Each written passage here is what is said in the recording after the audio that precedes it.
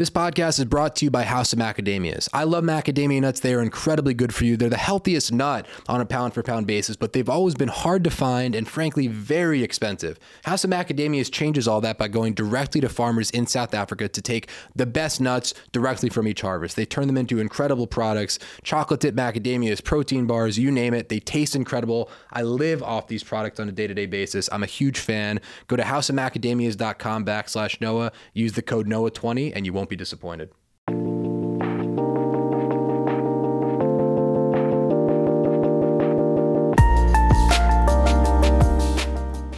Welcome to the Uncharted podcast. Uncharted is a community of some of the world's best entrepreneurs, founders, investors, creatives, and beyond. At our dinners and at our annual summit in New York, we have dialogues with people who are truly at the top of their game across every industry.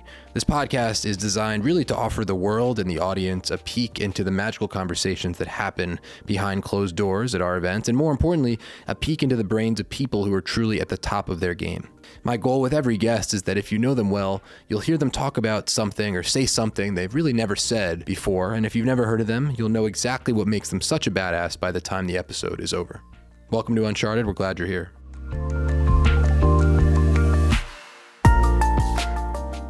Chris Cuomo, it's very good to see you, brother. You look great. I can tell you just worked out. You're looking swole. No one's messing with you. I know that. I'm super grateful that you're joining us. You're such an impressive human, and you've had an impact on a lot of people's lives. I want to start, I guess, just very high level. Your background, I mean, I'm assuming that most people listening know exactly who you are and what you've done, and just the caliber of person that you are in the best way possible. You're an attorney. You've been in the field for decades, covering some of the most important stories of all time. You've talked to literally just about every world leader and any person who's influenced humanity. You've had personal conversations with them. As you zoom out and think about where you are right now in your journey, take this question wherever you want. What sticks out to you? What are the emotions you feel? What are the stories you remember? How are you feeling right now? Unsettled.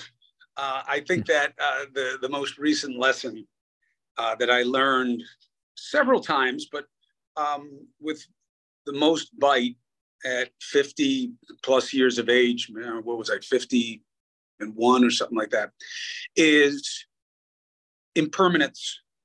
And it's a really important thing, whether your business is brand, market, technology, financial technology, no matter what your enterprise, impermanence is so easy to forget and so painful to be reminded of.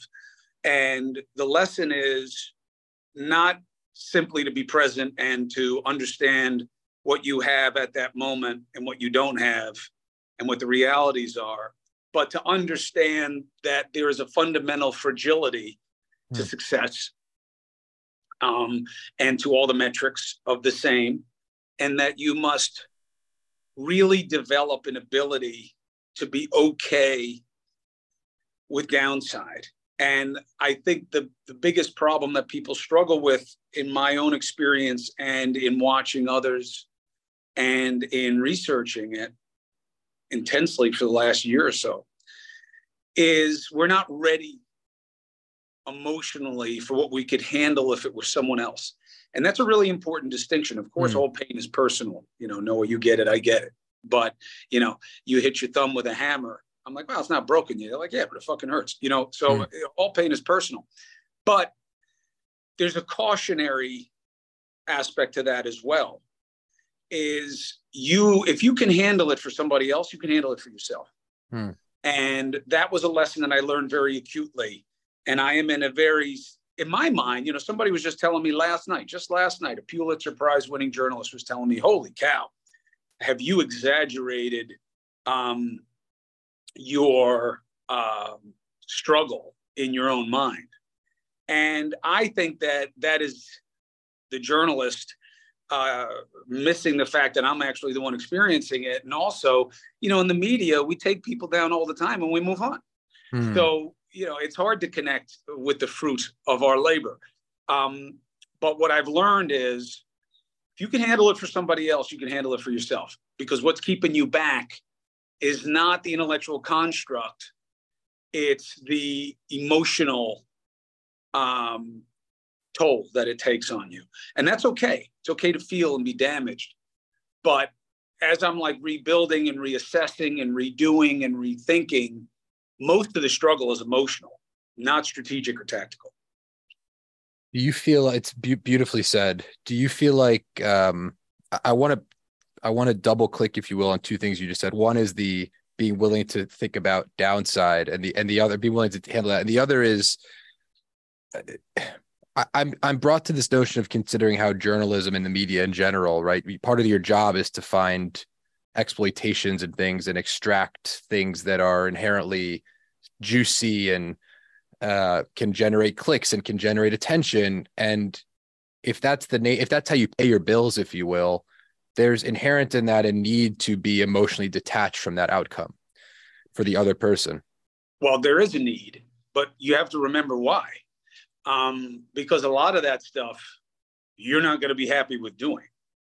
And, you know, journalism, there's an oxymoronic relationship here, right? The journalism business, that is a paradox. That is an oxymoronic relationship. Yeah. Because journalism is not supposed to be a business, but it is a business.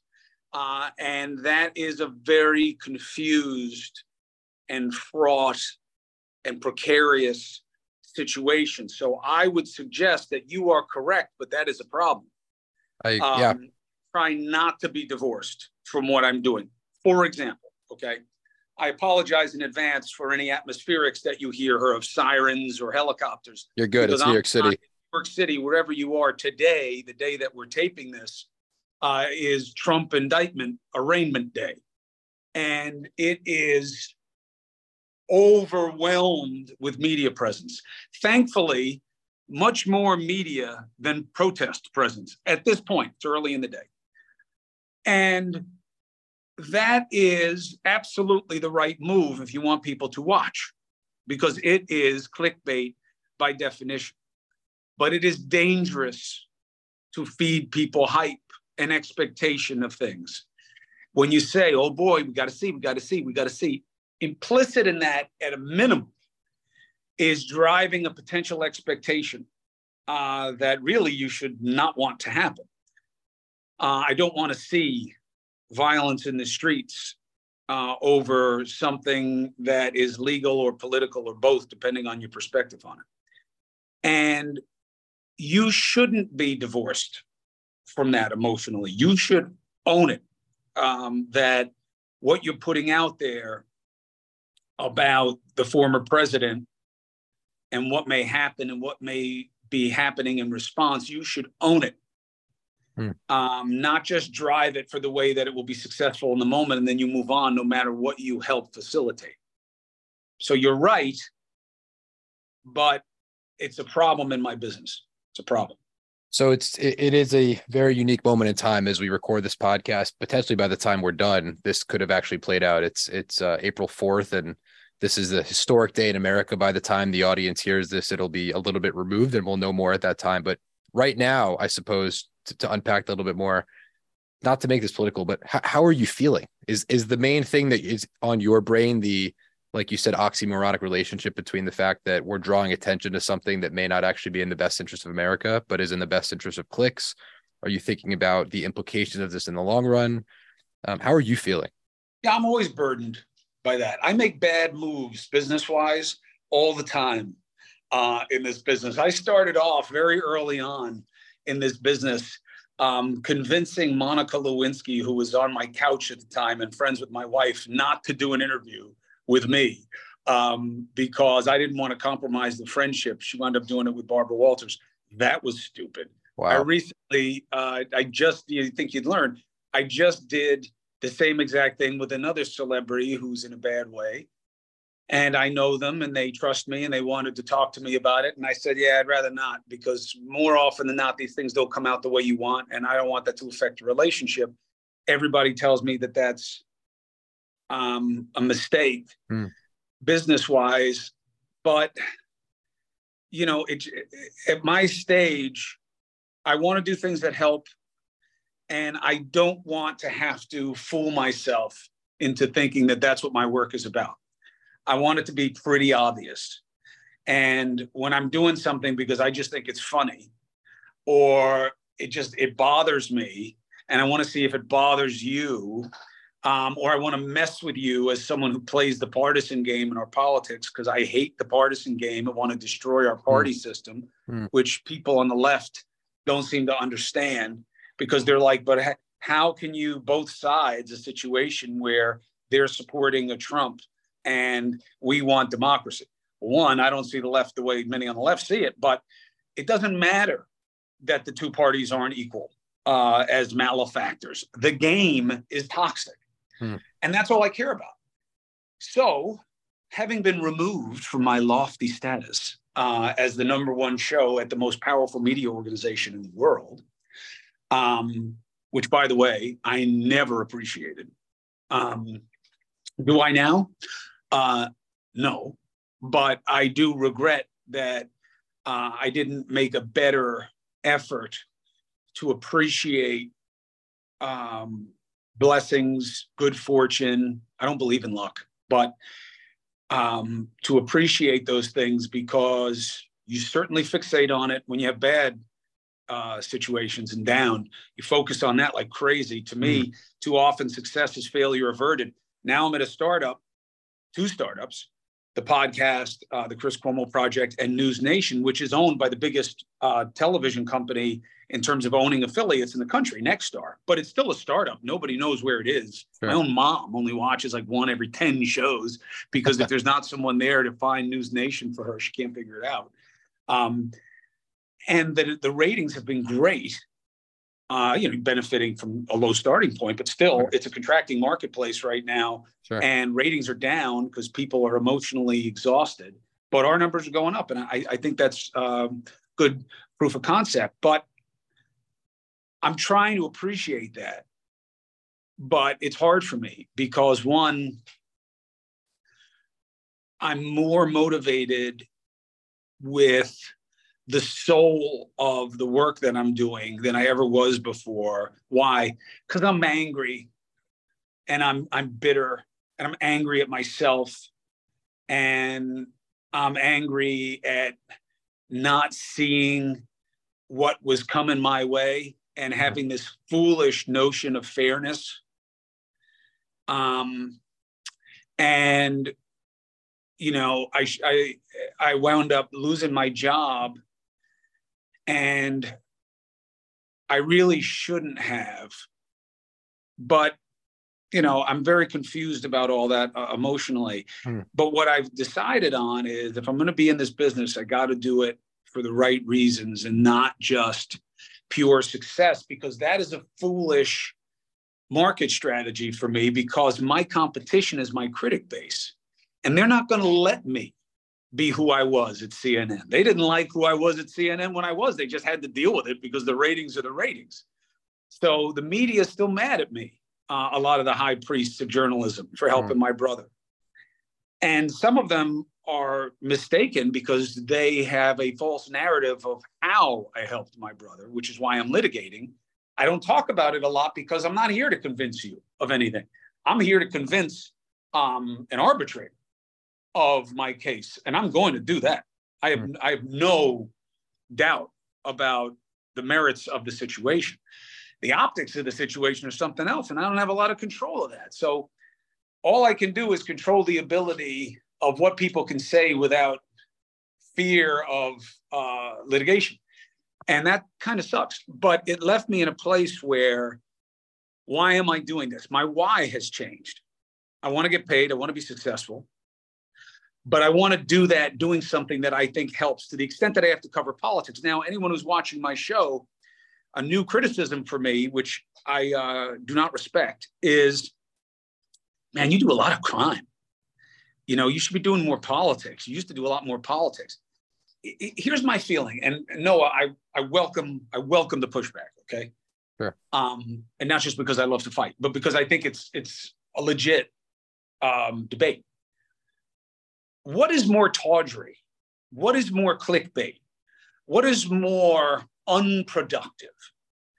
Covering the latest set of salvos from right versus left, Marjorie Taylor Greene, or one of the other extremists on the right saying something nonsensical, even on an esteemed platform like 60 Minutes, and their reasons for inaction and the zero sum, who is worse, them or us, or a legitimate homicide where people are dead, and it is a test every time out of whether the system can achieve a consensus of justice in that situation.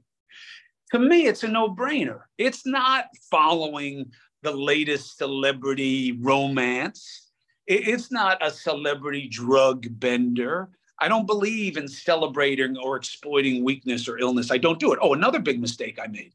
I could have interviewed Charlie Sheen back in his Tiger Blood days. And instead, I kind of channeled it to someone else at the news organization I was at. Why? Because he was a friend of a friend. I thought he was mentally ill, and I didn't want to put mentally ill on display like a circus attraction. And everybody was like, boy, you stupid. That was such great ratings, that thing. That was my choice. That's how I feel about crime.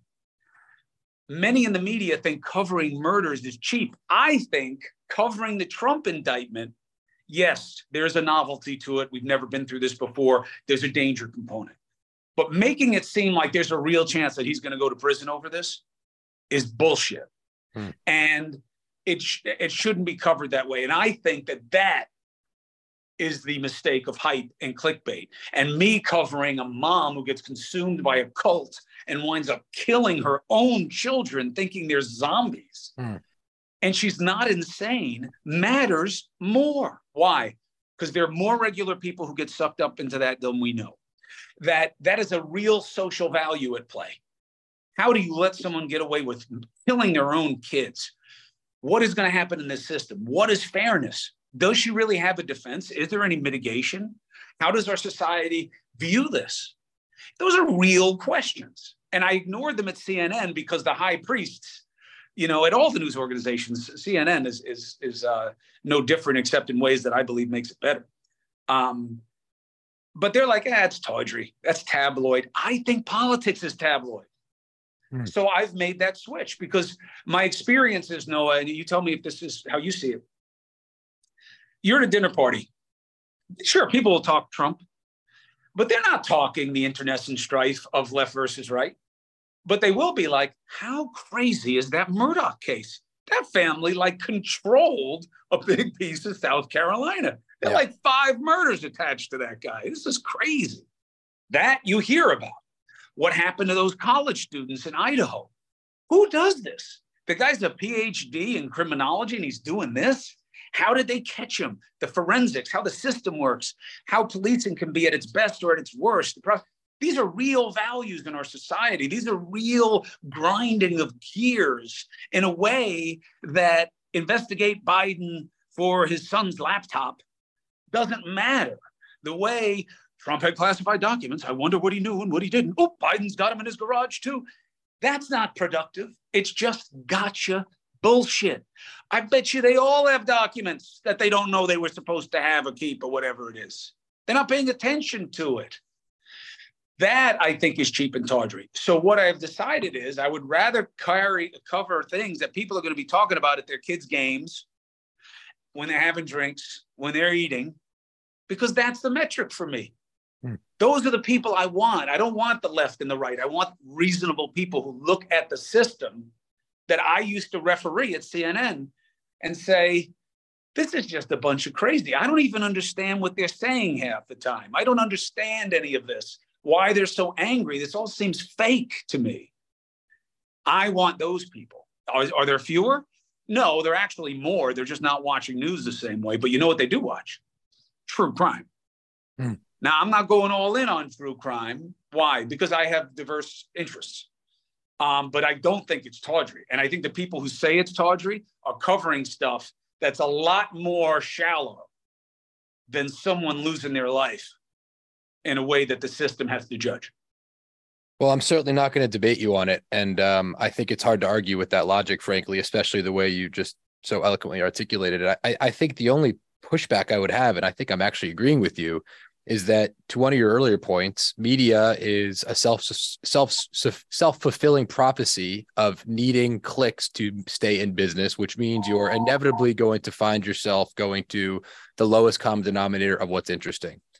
And on the flip side, politics in many ways has become the same thing of, I think, and I'm assuming that this is going to resonate with a lot of our listeners, and I'm not going to get political, but whether you're on the right or the left, it's a lot of talking and gotcha and finger pointing that seems to not net out in a whole bunch of productivity. And I think for me personally, it's the thing that bothers me most. And so for your point is basically that at CNN, your job was to propagate that system of media clicks, politics, BS, conversations, cycle, sell more commercials, keep people's eyeballs on it, whatever's going to fulfill that. And now you're saying, what's the outcome of this, right? I'm not talking about what happens on Capitol Hill and in Congress, where they're just debating each other over laws that they're not going to pass before they're voted out anyway, just to try to stay in power, right? You're talking about what's the outcome of this, right? How is this actually affecting the American people?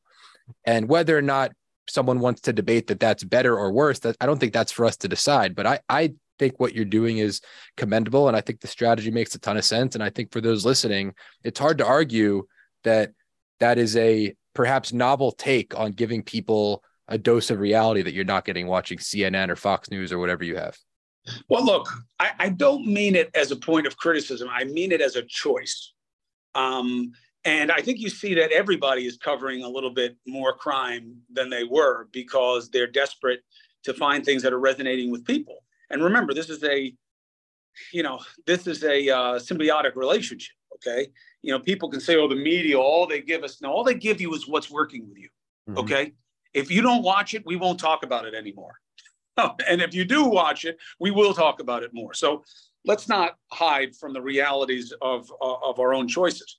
But you're always selling soap. I'm selling soap now. I'm just trying to sell soap a different way. And in fact, on the podcast, I'm doing something that, I can't do because I don't control News Nation the way I do the podcast, but I'm doing partnerships with trade groups or corporate entities on things that I believe in. Like I did one with the Nuclear Energy Institute, because I believe that we're making a big mistake based off stigma and also profit centers, ignoring something that has to be a step in getting us towards cleaner energy. And we see nuclear power as a boogeyman that doesn't really stand up to scrutiny. 100%. I know I saw it that way. So I partnered with them. Now you'd say, well, that's not journalism. I don't care what you call it, okay? I am going through all of the reasonable and some unreasonable rationales for being anti-nuclear. And I have a couple of episodes on it I did with a really good panel, a nuclear physicist, obviously, some people who are engineers at a nuclear facility, Michael Schellenberger, who is the citizen journalist, guy from the Twitter files. And I go through, but if there's a mistake at a nuclear facility, we all glow for the next generation and a half. That's the problem. Right. And you got the storage of the fuel, and it's like you can't put it anywhere. That's the way I have the conversation. You tell me that sounds like propaganda that's pro-nuclear. But I partner with them because I said to them, I will give you a fair shot to reopen the conversation as to whether or not this should be a piece of our program. I mean, it is, we're somewhere around 17 to 20% nuclear in this country. But other countries are finding new ways off of a technology that we developed in its seminal stages, and it's becoming a much more useful thing as we're arguing about how much oil to pump, and it's just silly.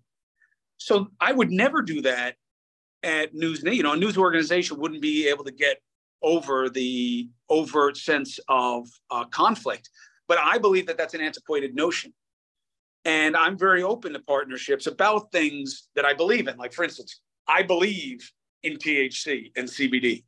They work for me. As an aging athlete and as a guy who is very active in self-defense training and getting thrown on the ground and getting struck, I'm telling you, CBD has helped me. And the research is there. I believe in it. Nothing's perfect. I prefer THC to booze. I've been drinking less and less and less. I haven't had a drink in a long time since last night. But so I believe in those things. So I would do a partnership with a cannabis company because I believe in it. Sure. I wouldn't do it with a booze company, because I'd say, well, I don't really want to be pushing it. I don't know that that's good for somebody. Well, but you drink tequila. Yeah, I only drink tequila if I'm going to drink it all. That's just the choice. I'm not saying it's better than anything else, but that's my own personal choice. So I'm okay with selling soap, and I think it's naive to believe that anybody's in this business to not make money, because you want to do well so that you can do good things, because the more reach you have, the more resonance you can have, and the more choices you can make of what to take on, frankly. So I really, I'm not one of these, it's not a business. I don't know who advertises. I don't want to know. I do want to know. I want to make as much money for the enterprises as I can. And I also want to help people in your space. You are a friend, and I'm always a call away. But people don't understand the media on the business side. Even the great crisis communication people, you don't know anybody who's in crisis communication who's been at my level of the media business. We don't go into crisis communication. Once in a while, you'll get a guy who was like a big shot producer, but not too often.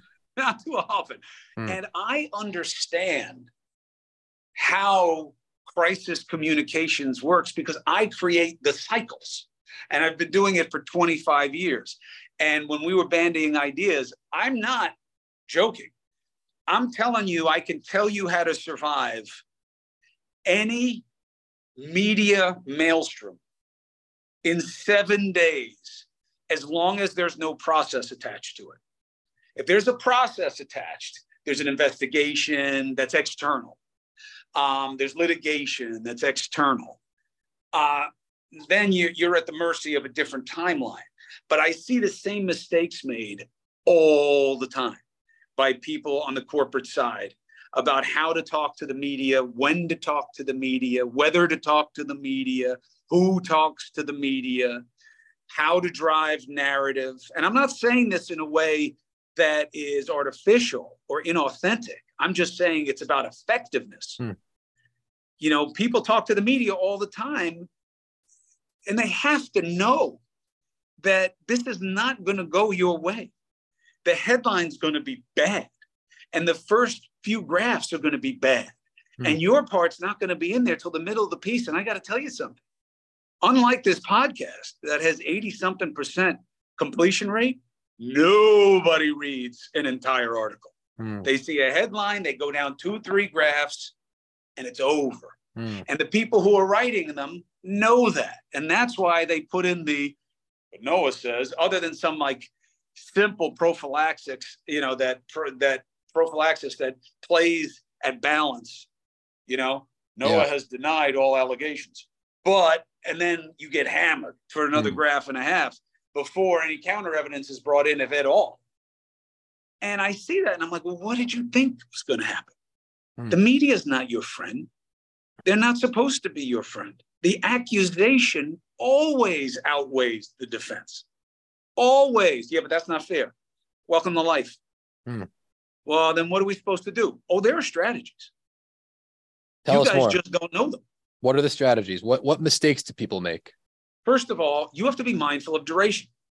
And the longer you say nothing in a situation where there is not a blowaway explanation, like what? I wasn't there. This didn't happen, and I can prove it. Okay? We didn't do this, and you are on notice that if you say we did, I'm showing you the proof that we didn't do it. If you write any suggestion that we did, I will sue you. These work as long as you have the there to do it. Not addressing the media works. Why? Transparency is good, isn't it? If there's going to be fairness.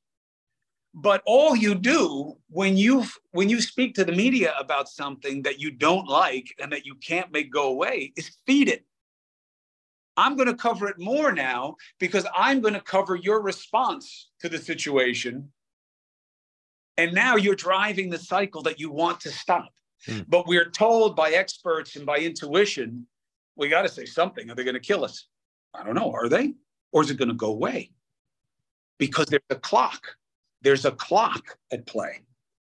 There's a clock of of how long this can last before I move on to something else that's more interesting. Sure. Stay on you. And I think that we're going to see that in play here. Trump does not follow me, but he is an anomaly, okay? Because he has a judgment-proof base, which most politicians don't benefit from. So he can lie, defy, and deny all he wants. And Yep. so that doesn't work for the rest of us. Sure. For the rest of us, you would go here today, you would come out and say, this is not who I am, this is not what I'm about, and this isn't going to work. And I'm going to talk about what I'm going to do for this country. And I'm not talking about this. I'm just going to deal with it where it is. Got it. Chris, can you do me? I think we lost your speaker or something. Oh, I'm sorry. Better? Yeah, that's better. Thank you so much. I'll say it again. The way to play this situation is to come out and say, this is it. I'm playing this out in court.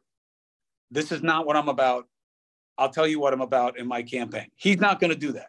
He's going to flog this as proof that he's a victim of a dirty system. Well, why isn't that a good strategy? It is a good strategy. I just don't like its goal. Yeah. How do we fix this, Chris? There's everything that we've been talking about, and I agree fundamentally, points to a fundamental flaw in media. You are now outside that system, which gives you the ability to do things like partner with nuclear companies because you believe in it, but be impartial and fair. Even this platform, right? We're not beholden to an agenda that I have to get certain things out of you to get clicks, right? We're friends and we're having a conversation. That's somewhat abnormal to media, but it's more in line with podcasters and what people like Joe Rogan are doing and building their own platforms. Where does this net out? How do we fix all these things that are wrong, that are just exploitative of truth? I don't see it through that lens of cynicism. I think it's always been this way. I think we just have more. I think that there's just more media, and more is not always better. You have self-publishing and the ability to mask reach so that the links all look the same, even though it's like a guy, at home with no sophistication. I think it's about change. I think it's about appetites. I think it's about marketplace. I think it's about a developing culture. I think it's about a search for identity. In America, nobody's doing what we're doing here. Nobody has a democratic republic like this. Nobody's got the challenges of diversity and the benefits of diversity. This is an experiment for a reason. So the idea of, well, how do we get more truth? People have to want it. Okay. And right now, frankly, we are treating our politics like like a form of sport. So it's like nobody wants the truth about their football team. No, the Jets are not going to be better if they get Aaron Rodgers because they still can't protect him. And he's going to get knocked around. And there is no quarterback that plays well knocked around. Sorry, Jets fans. But nobody wants to hear that. Right? Why? Because that's my team, man. That's my team. I'm with them. Our politics should not be that way. Our politics should be icy in its pragmatism. You do for me or get gone. I have no loyalty to you. I have a loyalty to me and my community and our interests. You do for me. I am not here to help you. Help me. You will get my vote if you deserve it. I see you as a roofer, okay? Not as a preacher. You fix my roof. You do it for a price that I think makes sense for the quality I want, the time, the finishings. And if it's good, great. If not, I'm not paying you and we're going to fight. That's how you treat everything else in your life. Politics should be no different. How do we get that message across to people? What should people do, Chris Cuomo? Leave the parties. How? Leave. Don't call yourself a Republican or a Democrat. Be a free agent. Be an independent. And make them come to you. Do not vote for them as a proxy for your interests. Well, the other side is crazy, though. You don't do that anywhere else. Well, the Tesla has just got, too many problems with servicing, so I'm just going to get the Audi. You never do that. You get what makes the most sense for you, not the least worst. I think I'll date this guy because, the other guy's even uglier. Nobody does that. We only do it in our politics. I guess I'll do the contract with this service provider because, the other one even sucks worse. Never do we do that. That's just stupid. You're going to be out of business. You're going to be out of friends. You're going to be out of prospects if you live your life that way. I guess I'll just eat that bowl of fried cheese because option 2 is just a jar of canola oil. Nobody does that. Right. You do what's best for you, what's better, not is what's less bad. Well, it's a choice between 2 evils. Yeah, that's how you make it. Get better choices. How? You've got to break the game. How? I'm just one person. Leave it. Tell your friends to leave it. Do it the same way you do when there are other habits that you don't like that your friends have.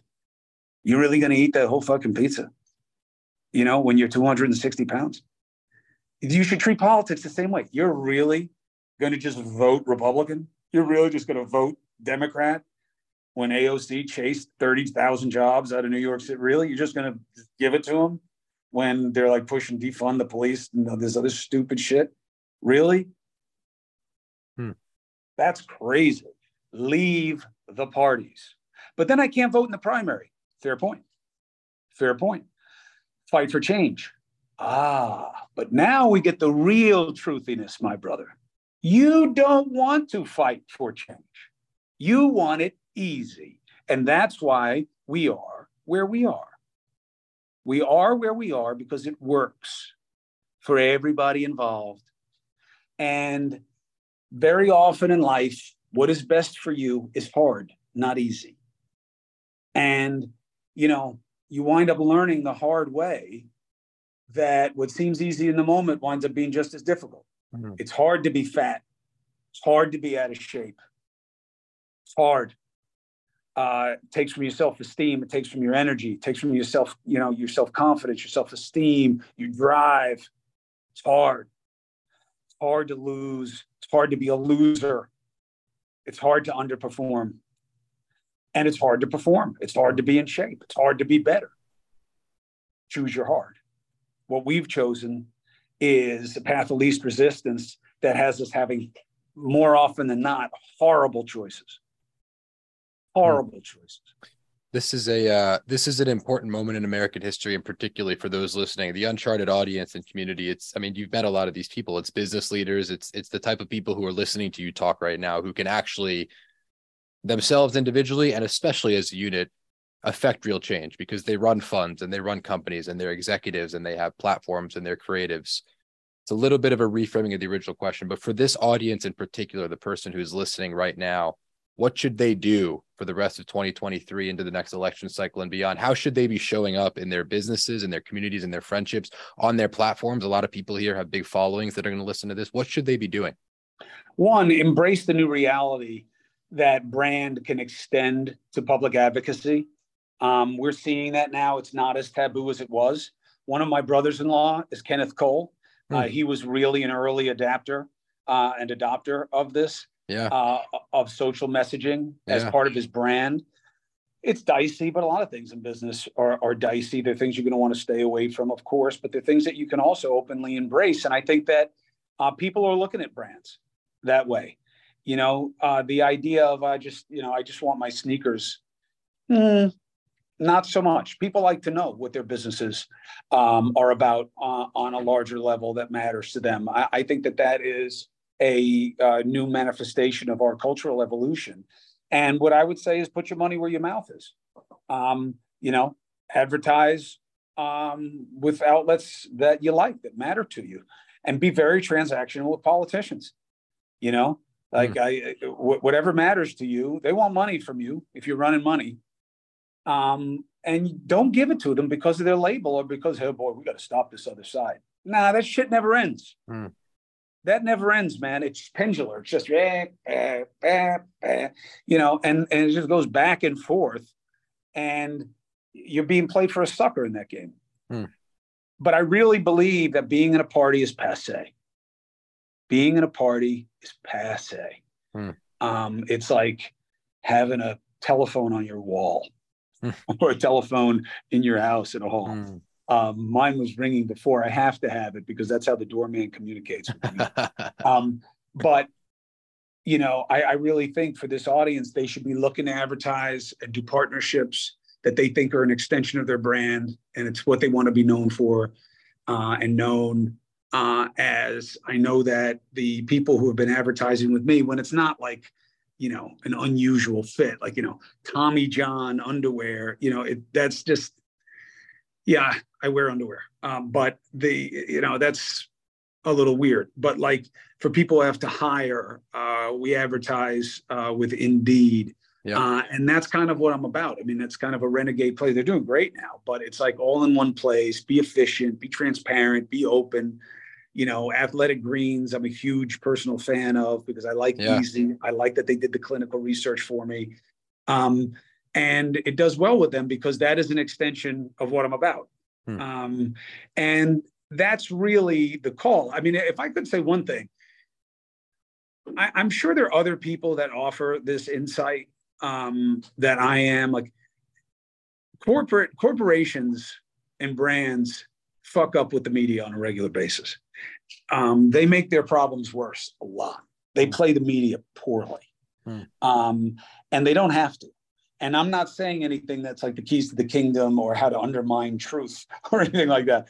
I'm just saying that it's not as simple as what's true. It's about what is emphasized and, you know, what part of a story matters most. And you guys misplay that a lot because you put an expectation on the person you're working with on the other side that either overstates or exaggerates or misses their competency, their sense of fairness, and their ambition. And you have to understand those things before you pick up the phone, or you're going to get played. And that's on you because the media is not here to make you look good. The media, if anything, is set up to, I don't like this expression, but many people in my business think it, that you're here to help the afflicted and afflict, you know, the helpful, not the helpful, but the powerful, you know, that you want to help the afflicted and go after those with power. Yes and no, it shouldn't be gratuitous. It's just that very naturally, when there's an imbalance in a society, it's usually going to be, you know, the person who's on the victim side is usually going to have less power. So the media is somewhat set up to champion that and give a voice to the voiceless, but it doesn't have to be dispositive of its reckoning in every case. But there are methods and ways to understand what's happening in a story that I think you guys get wrong a lot. And even with all due respect to PR outlets, there are a lot of talented people out there who have good relationships, but they've never done the job at a high level. And the same way that politicians don't talk about the media the way they talk to the media, we don't deal with you people directly the way we deal about you when you're not around. And even the high PR, they don't know that because we know they're playing a game also. So I really think you guys should think about that. And I'm happy to come in and talk to people about it and do it situationally. I'm not coming in as a media consultant, but I'm happy to come and address groups or, you know, small groups, big groups, even that deal with specific problems. And I can tell you how it's going to go. And I'm going to be right a lot more often than not. I believe it. I know you got to go soon, so I want to be respectful of your time. I guess we can end on one here. I want to talk about resilience for a second and go back to what you said at the beginning of this episode. In entrepreneurship, again, a lot of people who are listening to this are entrepreneurs who are dealing constantly with ups and downs and the cycles of high and low and the roller coaster of what it takes to build something from scratch. It's a difficulty that not many people know. You have been going through something that is certainly unlike what most will ever experience in their life in terms of deceit and all the things you've gone through that I don't need to get into because people know and you've generously shared with us. And you're still here and you're in the game. You're back in the fight and you're fighting and we know each other pretty well now. And even a year ago at Uncharted, you were back in the fight and back up there and willing to talk and willing to be vulnerable. I guess just talk about what it means to you to stay in the game and continue to push forward. It's a choice. I wish I could say that you live and you learn. Um, that's conditionally true. The only thing I know for sure is I've wasted a lot of energy looking back and worrying about forward. And you really have to, I mean, you can plan, sure, but even planning is a projection of what is manifested now onto a potential future. You don't really have any control of it. I mean, you can kill it today with different moves and deals you put in place that may bear fruit 3, 6, 9 months, whatever your window is, but you don't know what externalities are going to come involved and other unforeseens. You don't know.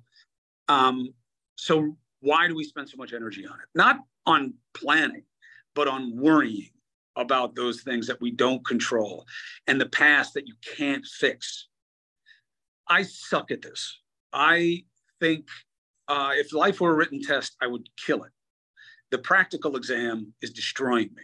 I make the same mistakes and get caught in the same negative behaviors all the time. Why? Because just because something is simple to understand doesn't mean it's easy to do. Life is hard. The more successful you become, the more the stakes are there, the more the outcomes are precipitous. It's tricky. I do this because I believe it's what I'm meant to do. And it gives me more satisfaction, even when it's with its compromises, than other things. And I'm going to keep doing it as long as that is the case, and as long as there is an openness and an ask for what I'm doing. And I just deal with it. It's trite but true. It's one day at a time. It's one moment at a time. It's one transaction at a time. It's one move at a time. And sure, you can play chess. But remember, chess is about having a, not always finite, but controllable and foreseeable set of expectations off in action. I'm going to go here. These are the next 2, 3 moves. If this person's playing right by this strategy, this is the way it should go. But that's a game, okay? There are a lot of things like, no one can just come over and knock the board over all of a sudden. You don't have to worry about someone walking up and punching you in the face, as part of your game strategy. But that is life. You're going to get punched in the face. And Mike Tyson was right. Everybody's got a plan until they get punched in the face.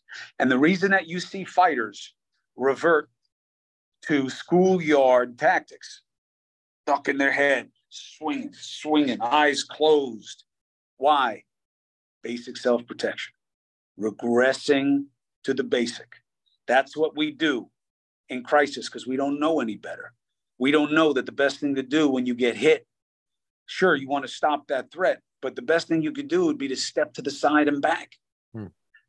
Get out of the center line, step to the side and back, figure out what the fuck is going on here. But it's hard to do that when you're getting punched in the face. And that's why I'm saying you have to keep certain directives in your mind, and you have to make them constant. And you have to repeat it to yourself all the time and manifest itself all the time. If Marcus Aurelius, if it's endurable, endure. If you could figure it out for somebody else, figure it out for yourself. Use help. Realize that you're hurt. Realize that you failed. Don't fight failure. The worst part of failure is extending it.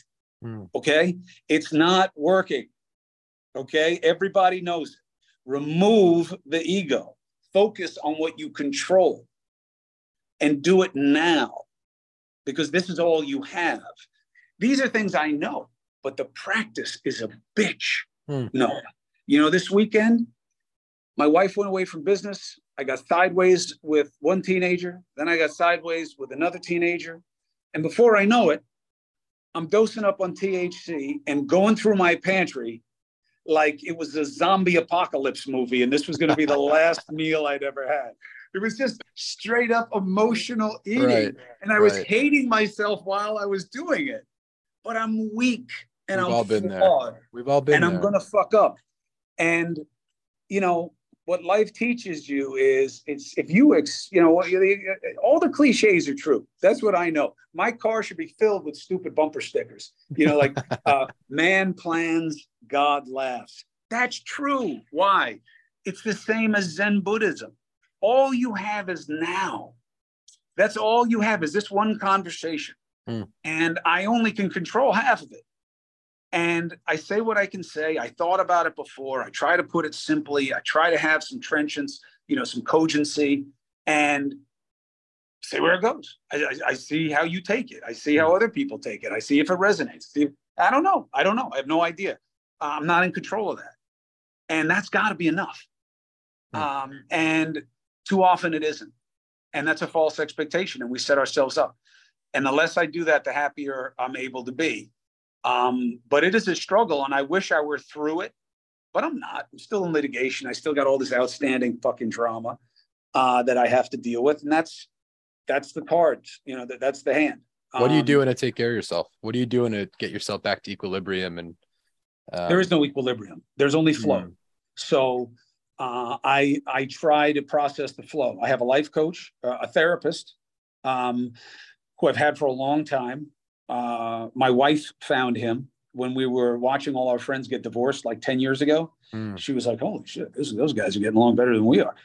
So we started couples therapy. And within 3 sessions, the therapist decided my wife no longer needed to be there. And he's been my therapist. Holy shit. Like wow. Oh my God. Once I got over that little indignity, I was like, really? It is all my fault? And he has been a gift to me. So I do that. I take an antidepressant because I was really having mood lability issues. I have been offered to change the dosage. I am too much of a rockhead to want less of anything. I'm always about more when they offered it. I know a lot of people don't want that. They don't want to say they're on an antidepressant or any mood medication, or they want to say they're on a pediatric dose. I was like, I want all of it. You know what I mean? Like I want all of it. I want all the creatine. I want all the protein. I want all the chain aminos. I want it all. Yep. And the guy was like, that's not how it works.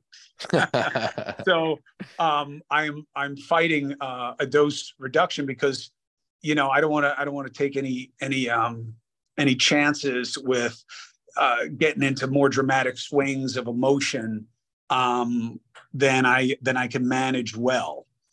So I'm doing everything I can is really the simple answer. I really believe in that. And there's no shame in my game. I mean, there's certainly things that I regret, even though I know that's a wasted emotion. There's certain things that just haunt me. And there's certain challenges I have that I'm just going to have. And it sucks, but so be it. It's not bone cancer. And I just do what I can when I can, as much as I can. And when I break, I break. And when I fail, I fail. And when I'm down, I'm down. And I just know that I have zero quit in me. It's the only thing I have going for me. I have zero quit. I can be beaten. I can lose. I can be wrong. I can be really annoyingly stubborn and wrong. And those are weaknesses. And I'm lucky to have really strong people around me who tell me to fuck off when that's the case, which is really good. My friends are all alphas, males and females. They're all bosses. And they all don't care about how many people want to take my picture when we're at a bar. So that's a really important thing for me to have. I don't need I don't need sycophants. I don't need people. I only question the judgment of someone who compliments me. So I'm doing everything I can. I'm trying to learn from people like you and the friends that I have who understand things that I don't. And I'm open to trying anything. I'm open to stopping anything. And I just try to listen. I try to listen to my head and my heart. I try to listen to the better minds around me. And I just try to stay as present as I can. And it's very, very hard for me. Chris, you have always had, I've always thought this about you before we became friends. You have an authenticity, willingness to be vulnerable, an empathy that comes across in your interviews that's so refreshing and different from what you see in normal media. And I don't have a question here unless you can talk about where that's come from, but I just have to say it is deeply refreshing. I have deep gratitude and admiration for having gotten to know you, because I think it's a beautiful thing that you're willing to be like that in a sea of people in your field who aren't, and I appreciate it. Look, I envy the ability of people to keep parts of themselves private, to not have to deal with the scrutiny that I've had. My feeling is that the only power is in the vulnerability. I can't stop people from talking shit about me or for saying things that are demonstrably false. So I might as well tell my own truth. Now, look, I'm not going to embarrass my kids or talk about their lives in a way, they didn't put themselves in this position. I did. And I really put them, in a bad way with this shit, helping my brother that I never saw coming. I never thought it was going to affect my wife's business and my kids, and have my son have to fucking, knuckle up. If I had known all that in advance, there's a really good chance I would have said to my brother, this is going to cost me way too much, man. I love you. You're my number one of one. But I can't do this to these guys. They didn't ask for this shit. You did. I did. They didn't. And I didn't prioritize that, or at least I didn't see it. And it haunts me. It pisses me off. But I know I'm not alone in this. And, I've been around the addiction and recovery world for so many years for personal and professional reasons of people in my life. And these are all such universal struggles. Different degrees, sure. Different manifestations, sure. How many guys do you know where they got screwed by a board or an investor and they got their thing taken, or the timing was wrong and it would have been huge and it was nothing, and all of a sudden they're there, they got the SEC on their ass, and all of a sudden they're fined and nobody wants to touch them, and they got to reinvent, and then they come back, and then their wife leaves them. These stories abound. Life is pain management. And if I could do anything with my time, I'm not a clinician. I don't have answers. I don't want to give people answers. I just know what I've read, and I know what has worked for me, and I know what I fail at that I shouldn't. And I think there's value in that. I'm not going to talk about it every night because a lot of people that I'm interested in. Self-improvement is a great scam business because everybody's looking for an easy way. The only guy out there who I think is really the person to listen to, and it is not easy to listen to the guy. I have two guys that I love. The conceptual one, without question, Joshua Metcalf, chop wood, carry water. That guy gets it. But I'll tell you one thing. Do not team up with Metcalf if you don't want to hear the truth about yourself, because he is not your guy. If you don't want an honest assessment, don't mess with Josh Metcalf. But I think he is invaluable, one of one. The other guy, who I hate on many levels, out of pure jealousy, Goggins. David Goggins. That's a hard motherfucker. Makes me sick. I would love to beat his ass, but I don't think I could beat him at tic-tac-toe if I got the first three moves. That guy is on another level, man. But he is you. There is nothing that makes... That guy's got 2 patches on his heart. Yeah. He's got a rebuilt knee. He's got Raynaud's syndrome. He's got the sickle cell trait. I mean, he broke the world pull-up record at over 200 pounds. Unfathomable.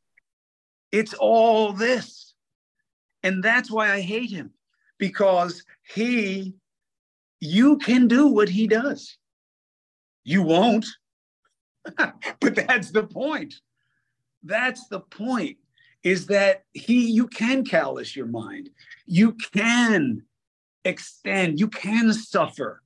You can endure. You can. You just don't want to because you're weak, like me.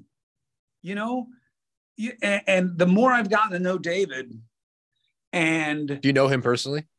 I do, and I love him. You just said you hated him. Yeah, I know. No. I love him. I'm being petty and small. Oh yeah, you're talking about yourself. He's incredible. He's incredible. He is the real deal. And I read where people try to take the piss out of him. It's always men, by the way. And God, we're pathetic. Yeah, we're so pathetic. that you want to try to find a reason to discount what he does because you can't deal with the fact that you ain't shit compared to him. And I love that. I love seeing that weakness in people because I identify with that kind of pettiness. And it feeds back into our reckoning of our politics right now, by the way. That is that self-protection instinct of wanting someone else to be worse than you. It's like the secret of daytime television is that you want to see people on TV who make you feel better about your own miserable life because theirs is worse. And what I love about David is, look, he is a flawed man. Okay. By the way, that happens to be redundant. But he is aware of them and he's working on them. And I love that. There's something beautiful to me in that. When I'm most upset at myself, it's when I'm surrendering to circumstance. You know, oh, fuck it. I'm going to tell her exactly how I feel today. And yeah, I'm doing it. And I'm not going to go do that. And I'm not going to work it. And I'm going to do that.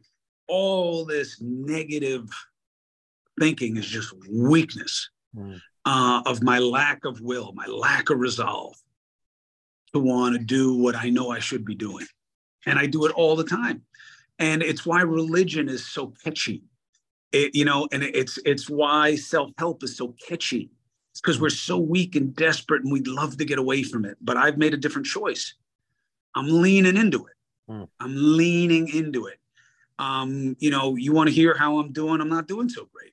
It's hard. It's a struggle. I'm not supposed to say that. If you were paying me, I wouldn't have that. I'd be, Noah, let's go through that again. You're just asking this guy to say Noah is broken. Yeah, I'm broken. Yeah, but we don't want him to say that because other people will think it and that's not good for us. I don't give a fuck. Yeah, but you're in the media business and by the way, stop saying the F word. It's no good. People are going to put it in a headline. I don't care. I don't control but you can give them less ammunition. But then I'm not saying what I want to say. I'm not being how I want to be. I'm not asking for their votes. I'm not asking you to watch me. If you don't want to watch me, don't watch me.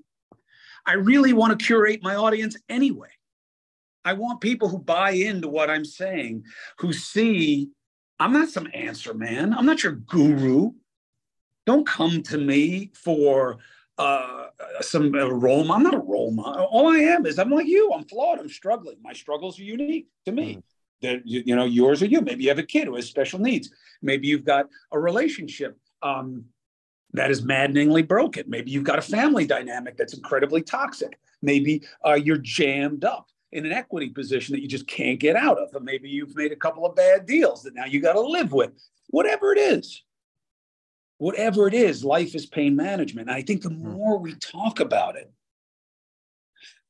the better we're going to be. But it's just not easy to get people to talk about it. I got Cedric the Entertainer coming on today. I love his career. I love the diversity of what he's done. But I want to talk to him about struggle.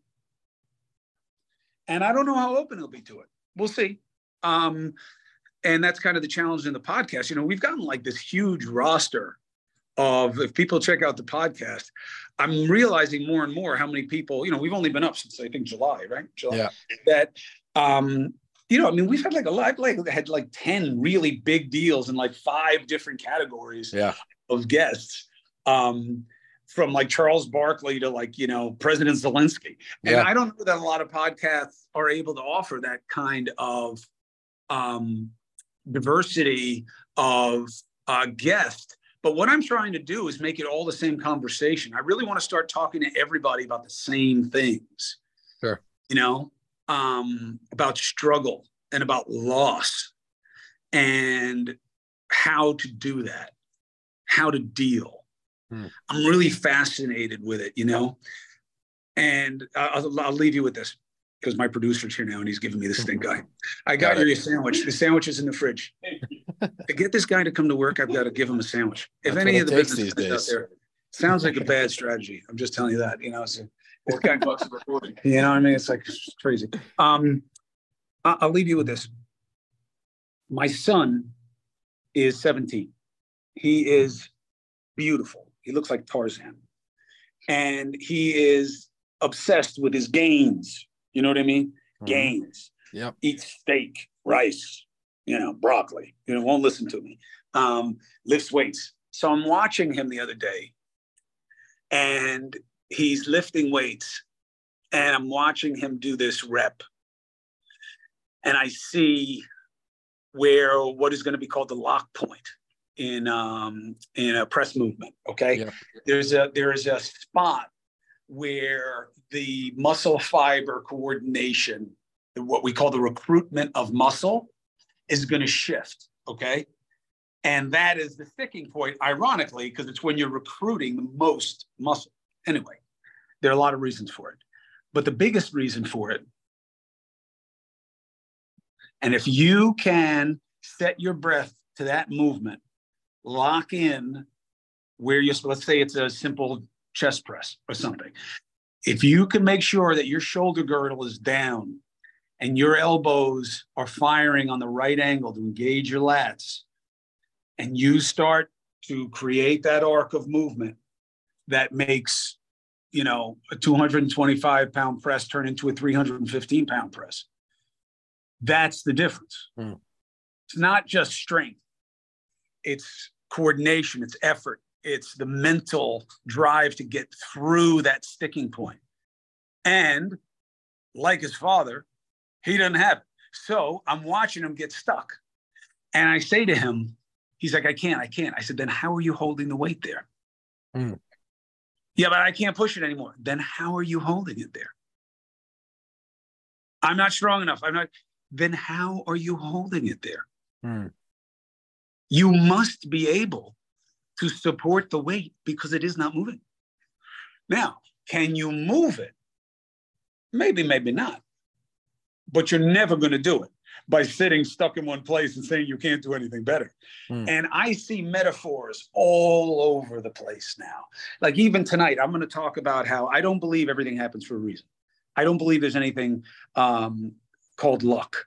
I believe there's chance, there's circumstance, how you take advantage of it. I don't believe that everything happens for a reason. I think that we have an opportunity to give a reason to everything that happens. And that's a distinction with a difference for me. And it has operative effect.